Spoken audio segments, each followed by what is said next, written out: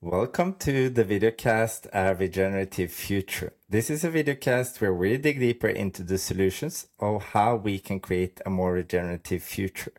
My name is Chris Hovde, and every week I invite inspiring guests who all have in common that they act to create a more thriving world for all of us. So get ready this week again to be inspired and get tons of concrete advice on how you can contribute. Today's inspiring guest is, I could probably say a dear friend now. I had a lot of interaction with her, and she's an associate professor in leadership and has even been awarded the best lecturer of the year. And I totally understand why, and hopefully you will experience a lot of that today as well. She's doing a lot of exciting projects. Among them is maybe one special, a bit more exciting one, promoting female role models in Zanzibar. I really look forward to get to know today's guest and dig deeper into her exciting projects. So welcome to this show, Irmelin Drake. Thank you so much, Chris, and thank you for having me.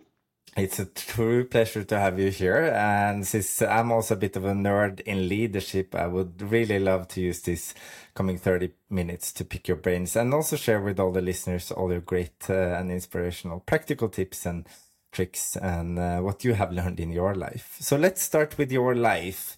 Where or what happened in your life where you really, leadership and self-leadership is a truly passion of mine, and I need to bring that to the rest of the world?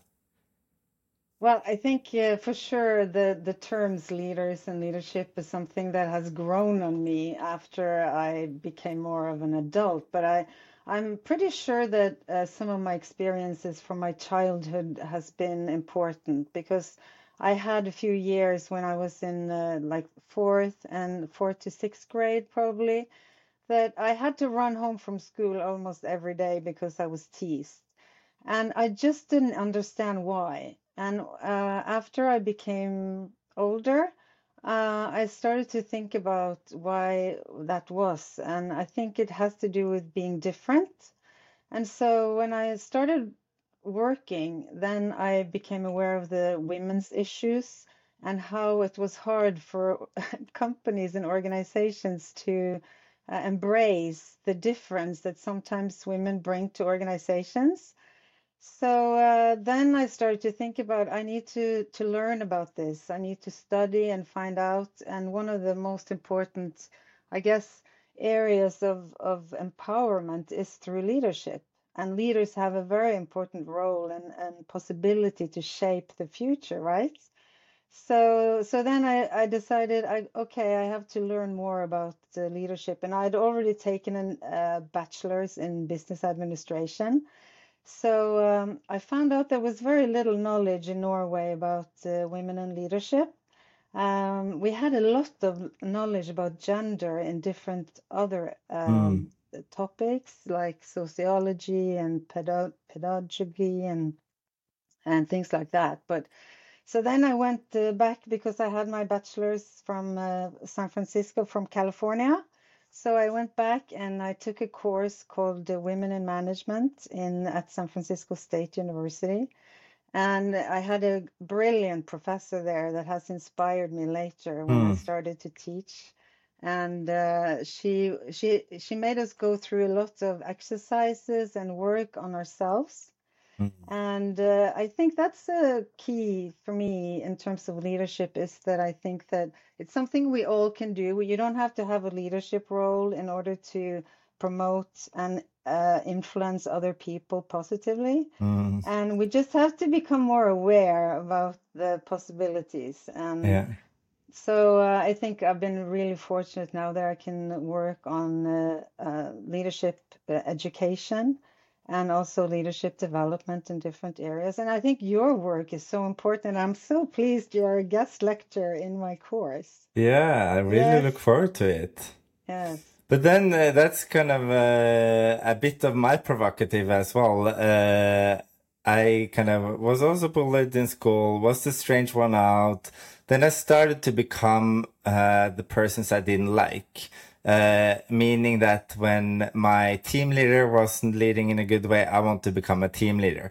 When my then division manager didn't lead the team leaders in a really well, I can do it better. I will improve it. And then of course, I took a couple of masters also in leadership. But then you just became a professor. So that's a long step. Yeah, but I kind of have a little bit of a similar, I think, story because I became an elite swimmer. So when I started swimming when I was 10, and I think I was very talented because I got good very fast. So I was sort of learning how to perform in order to deal with my inner shame and doubt and lack of self-confidence that I developed when I had been bullied. And that's something that I think is kind of something we might want to talk more about. Mm, Is this what is driving us? I think maybe a lot of high performers are driven by this need to, get confirmation that we are yeah, good enough and that we are something worthwhile. And so that's something, when we look at high performers, we're always very impressed. But mm, I think we also maybe need to think about what has the road to get there been like, yeah, and also, to make sure that we work on the inner yeah, growth and dealing with, yeah. I some think of that's those so issues. important, the road there. We usually forget that. In my case, it was like I'm 37 now. It's basically 35 years of pain and struggle and kind of really doing the soul self-awareness, working on my self-leadership, working on my old traumas and like really working through what's inside of me. And like it's 2 years where I feel like I've really been blossoming and performing as never before, and also then a lot of great opportunities comes. But people don't see those 35 years that's leading up to that. And I hear that with a lot of kind of famous people or really great athletes, like, oh, I would wish to be like that. No, maybe you wouldn't, because you wouldn't take 35 years of pain or living in poverty, or many of people are rising from really rags to riches. But you've had a good life your whole life, so maybe you don't have so much to fight for. I know, yes, I so agree, and it's hard because we've been trained, at least me, I'm a different generation, but we were trained to be professionals. We weren't supposed to show our personal sides and share, what was hard. So I'm we so really, glad I'm not your generation. yeah, Yeah. I think it's something we have to unlearn. I mean, we learn a lot, but it's hard to unlearn some of those things. And I feel it myself, how I hesitate to become personal because I'm kind of worried that I'm gonna, yeah, impose my personal situation onto Mm, people. But I realize that the new generations, that's what they expect from their leaders. They mm, want the leaders to be more authentic and to share their vulnerabilities and to be open about what is difficult because it makes it's not like being perfect is what motivates. It's the other way around. And mm, that's kind of a really paradigm shift, I think. mm. Do you agree? Yeah, I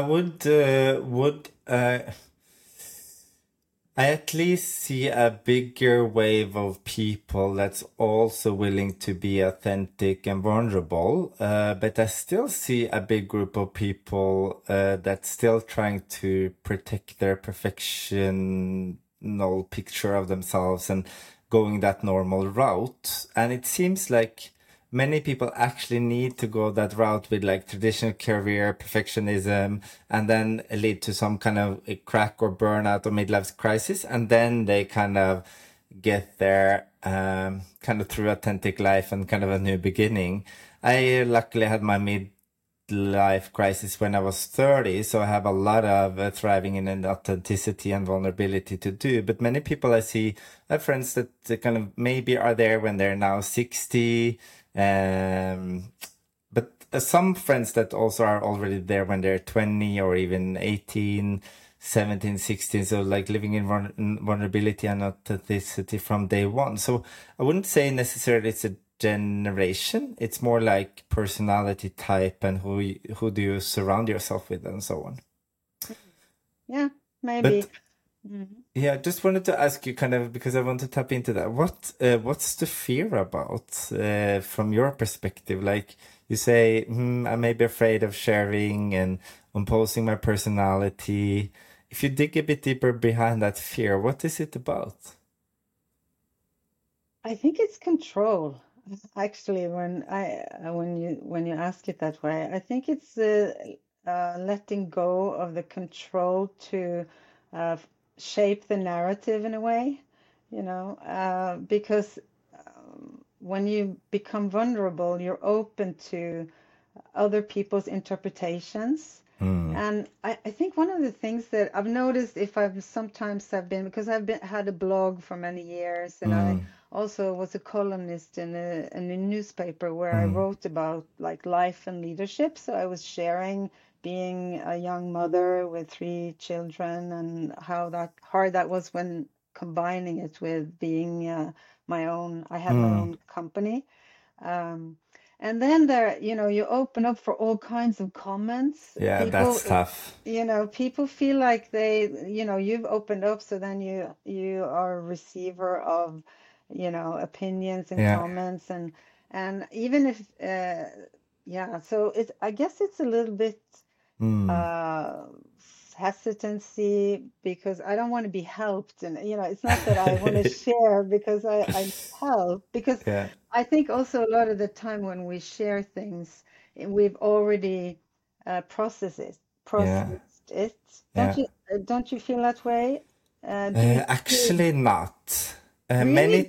Many times, yes, but I have shared a lot along the way and even kind of cried on social media. And I got a lot of messages. Are you okay? Should we call an ambulance and kind of, what to call it, kind of force put you into a mental hospital? And like, I'm like, when did crying, becoming sad, like feeling lonely sometimes, like I still have some days where I feel lonely, where everybody of my friends is out and I chose to be home. I chose it actively, but I still kind of feel a bit of a loneliness in it in some things. So what we should normalize is that I'd say life is 50% happy and glamorous and fun, and then it's 50% shitty, but we only show the glamorous 50% part, like it's peace and love and war and peace, whatever. So I think that's kind of a bit strange. That the worst comments I've got, like when I cry or show emotions, is like, "Oh my God, he's mental and he's going downhill, and we need to care for him." Like seriously, have you never cried before? Or then I would be more worried than the people who cry once in a while. And then, of course, people have said in comments that they want to come and rape me and kill me, and they're gonna fuck my mother in the ass, and like I do with men. And so you put yourself a lot on the plate. But then I'm also, if you call me things like that, it's you that have a big problem. You should seek help if you need to impose people with that kind of comments. It's not me that have a problem. And then I also like to think the thing that, okay, if I know you and you're close to me, I care about what you say. If you have never met me and only kind of take a 3 minute snippet out of what I say and then you have an opinion, then your opinion is equally worth as my relation to you. So that has helped me to kind of take a distance from a lot of public comments. But is that an experience that you have has grown on you, or have you felt it? Because I guess with experience, you learn some strategies. Yes. Yeah, it's definitely by experience. I remember the first times. Okay, did the rookie mistake of not putting in power. The first times it was actually really detrimental. I wanted to go offline. I wanted to kind of pull down my blog and all the other sharing channels in social media, and I was like devastated for several days. And I've been kind of laying in some days like where people started to call my work and ask them to kind of fire me and put out rumors with my partners. And like, you know, it's difficult when it goes out on your private security, like your job, your family, and your relationships that you really hold dear. Of course, they don't believe it and so on, but that's when it's scary. and some accusations that wasn't true, and like, you can't control it. So you see lives are ruined just because of a rumor. So that's always the risk you bear. But for me to be silent the rest of my life in case I might risk something in the future, it's not an option. I would rather lose my job, be on welfare, and everybody hate me, knowing that I at least tried my best before that. So that's my answer to that. What's the worst kind of comments or feedbacks you have gotten? No, I think I've been in a few situations where I have experienced being like put on the spot. Being, I remember one time I had a lecture or a speech, and it was actually a speech where I was talking about women and entrepreneurship. And it was a little bit the framing, I think, of the speech that was the organizers were kind of sneaking a little bit in the gender perspective. It wasn't really sort of publicized. And when I started to speak, there was this man who got up in the middle of the audience and started to attack me. And why I was talking about this was totally Those uninteresting. angry And men. yeah. And then there was this high profile news anchor who was leading the conference, and he was sort of getting hooked onto this guy. And then all of a sudden, I felt like I was being totally attacked. And then I Mm. lost my words. Yeah, of So course. I went into freeze, and my brain just froze, and I wasn't able to defend myself or say anything. So it was a very traumatic experience, Mm. actually. And I ended up getting a migraine, and I was just staying over at this hotel in this other city.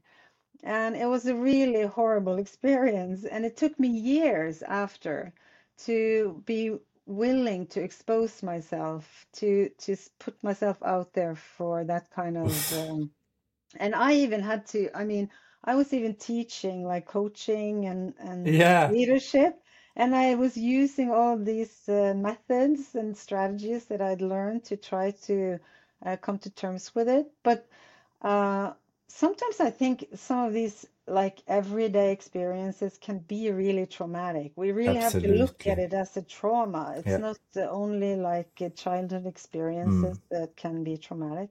And I really have, working with meditation, working on different types of yoga and other methods to sort of resolve some of the blockages Yeah. that I think I created physically Yeah. in my body as a reaction to some, and I've had several other experiences. Just being lonely, I was working on my own and I was out there doing a lot of lectures, and there was a lot of hostility regarding the issues that I was talking about. And, I was the receiver of that hostility, Mm. and I know what you're saying, that it's not personal, and you can see and feel sorry for them, but at the same time, there is energy coming towards you. So I'm just thinking about you. How do you process that negative energy personally? Yeah. But it sounds probably simple, but it has taken me, I've been probably quite public for at least maybe 15 years now. So I would say maybe the latest 5, 6 years, it has felt really easy. Like if you're that immature and childish that you say you're gonna come and rape me and kill me, I know that when I've confronted some of these people that are quite confident behind the screen, and I meet them around the table in professional conversations, they are not confident at all. So I'm like more like, oh, pity you if you need to call someone that. And then it doesn't, don't even let it in. Um, so that's one way. Other times when it really kind of goes into my heart, it takes me a couple of days being alone just to process it. I sleep a lot, I train a lot, I meditate a lot, and just with me in silence. So it's like a tumble dryer. It takes a bit of time, but once it's done, it's dry and it's gone. So I just need to lay down and let it go through. Mm. Well, it's one of the topics that I teach, and I feel very fortunate that I'm able to study and teach about these topics that I think are important in my own personal life. And emotional regulation is one of those topics. Mm, And I think that's what we're talking about is what are the strategies to regulate? And, there can be cognitive ones where you try to de-emphasize the importance of what's happening to you, mm, and you can remove yourself from situations and things like that. So that's what I'm thinking is it's important that when we say to people, you should be out there and voice and participate, I think we also have to think about the strategies that are needed in order to be out there and be healthy. mm. And that's something that I think when I teach self-leadership, it's my hope that they can, take those strategies and be equipped with things that actually can encourage them Yeah, to be out there and take leadership, even if it's difficult and even if there will be resistance and hate and yeah. whatever. So if we continue on that note, what would be your recommendation to the listeners out there to kind of start the journey of self-leadership and building a robust self? Yeah, I think it's the first is to realize that that is so important. It's the most important thing. I remember I read a quote by this artist. She used to be married to Picasso, and she's over 100 now. And she said, from li having lived 100 years, there is one thing that is most important is to be yourself and to know yourself. And so I think that's it's like the most important relationship we have is with ourselves. And I think a lot of us haven't been fortunate enough to have a platform of love that we stand on when we enter into our adult lives. Mm, So some are really lucky and they've been, fostered with love and care and even if you have parents that have cared for you, there are many circumstances that can create difficulties for children, right? mm, So I think a lot of us don't have that platform, and we should work on that. So self-leadership is not only about being productive or, sometimes it's associated with that, but I think it has to do with influencing yourself and realizing that, you need to get to know yourself. You need to self-observe, find out what is it I like to do? What is it I'm good at? And how can I do more of that? yeah, And so not only to find our weaknesses and our what's difficult for us, but also to understand what our preferences are, what makes us laugh and what makes us enjoy life, yeah. and to really research, to take it seriously as because it is work. It's not something that you can just It's come up with. hard work. Yes. Yeah, for So years. so I think, yeah, and also to be realistic in terms of the ambitions that we can have on our own behalf, and I guess every year in January when people decide that they're going to change something, and Yeah. we all realize that, change is hard, Mm. So yeah, yeah. Yeah, I would like to talk on that kind of New Year's resolutions because I think it's so stupid that you yourself year over year over year. I hear many people setting the same expectations or resolutions, but then they know they're gonna fail. And then they say, I want to train more or I want to eat more healthy. And I'm like, no, you don't. You say those things because you believe that's how others see you that you should do more of. But if you don't really want it, or if you actually would want it, you would do it. So it's kind of checking with yourself, is going to the gym 5 days a week actually something I want to do? And then we should probably lower our ambitions and take small steps at a time. And then I think that every new day is a new year. So I set my kind of small steps every single day. What do I want to do more of today so I can get the dream life I want? Because I see the life as the sum of my days. So then the day to day need to have elements of what I want in my dream life. And that's kind of living in a jungle. That's being able to kind of have autonomy to play in a podcast in the middle of the day. I did the breakfast with a friend early morning, worked in a longer day, and then have a gym in the basement so I can get the stuff, like time for everything I need to do. I have a dog because I want to live with animals, and I believe kind of walking a lot and out in nature. And then rigging my life so I can actually fill that with all the things that makes me happy, gives me energy, makes me calm, and release my full potential. It's here and now. Today, I talk with so many people that I want to go to farm and build a community and live like amazing in 10, 15, 25 years. And some never does it, but they still live with the dream. I'm like, why don't you just create the community where you are today? Start to say hi to your neighbor in the elevator. Start to engage in the board of the building that you're a part of. Create some gardening things together. And like, we can do everything here and now. And I think that's so empowering. Yes, music to my ears. I feel like this is, it's something I've tried, and I think I have the same mindset. I'm thinking about every day. I dress up, I look at my clothes and I go, what if this is my last day? What would I wear if it Yeah. was my last day, you know? And I think this the idea of inner motivation to really find, in terms of like, for instance, training, like you were talking about, and exercise.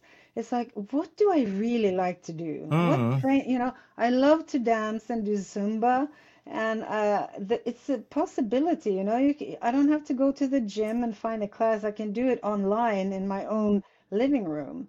And and and I think also with self-leadership has a lot to do with the natural tools and strategies that we have that doesn't cost anything. It's about, how you visualize something, how you regulate your feelings. It's like you can even decide on what do I want to feel today. Mm. I have this column that I wrote about feeling rich. If I want to feel rich today, how can I do that? Do I have to be rich, like in money? No, no, there are so many ways you can feel rich, Yeah. just by going out in nature and thinking about, I get access to all this nature, or you can um, go to a public building like a church or library and look and just sit there and be a part of something so rich. I Mm. mean, there are so many ways that we can actually shape our lives in accordance with what is, uplifting and encouraging, and all Yeah. the examples that you mentioned. I love that. And feelings doesn't cost anything, so you can always feel the things that you want to have more of. Just need here in the end also to touch upon you have one a bit exotic project that you're doing also to empower more people, and it's basically building even more self-leadership, and then focusing a bit on female role models, and that's a project in Zanzibar. What's the main key takeaways from that project? Well, I think it's in accordance with what you mentioned. It's about seeing something and then taking action because you can, and taking leadership in areas where it's possible. And I was fortunate enough. It was a dream that I'd actually drawn when I took this Women in Management course. I One of the exercises was to draw ourselves in our wildest dreams. And Cool. I did two drawings on that question. It was many questions that we drew, but I drew myself on an island as having a few kids and being sort of on a beach somewhere. And then Mm. I drew myself on having a speech with my book, that I'd written next to me. And this was in 1989. I was 26 years old, and it took me, I guess, 6 years to publish the book and I was so fortunate that I was able to go around and have lectures and speeches about it. And 15 years later, took a sabbatical on Zanzibar, and I had 3 kids at the time. And one of the things we had a house on a beach, and outside on the beach, we saw these women who were sitting out it's very hot there yeah, after like 9 o'clock, the sun is up there, just burning. And these women were sitting out in the ocean and having seaweed farms. And it looks very exotic and it's very pretty with the colors. But when we started to look into it, we realized it's a horrible job Mm. and they make very little money. So that's when I started to be interested in women's situation in Zanzibar. And we started coming up with different projects. This was in 2005, 2006. And we've been involved in different projects those years after. And one of the recent projects is to uh, look at find women role models that can serve as role models Mm. for other women, so they can see opportunities and get inspired and learn from those who have gone before. And those are Mm. the projects that we have. I've also worked on those kinds of projects in Norway. And so it's almost taking some of those experiences and just applying it in a different context.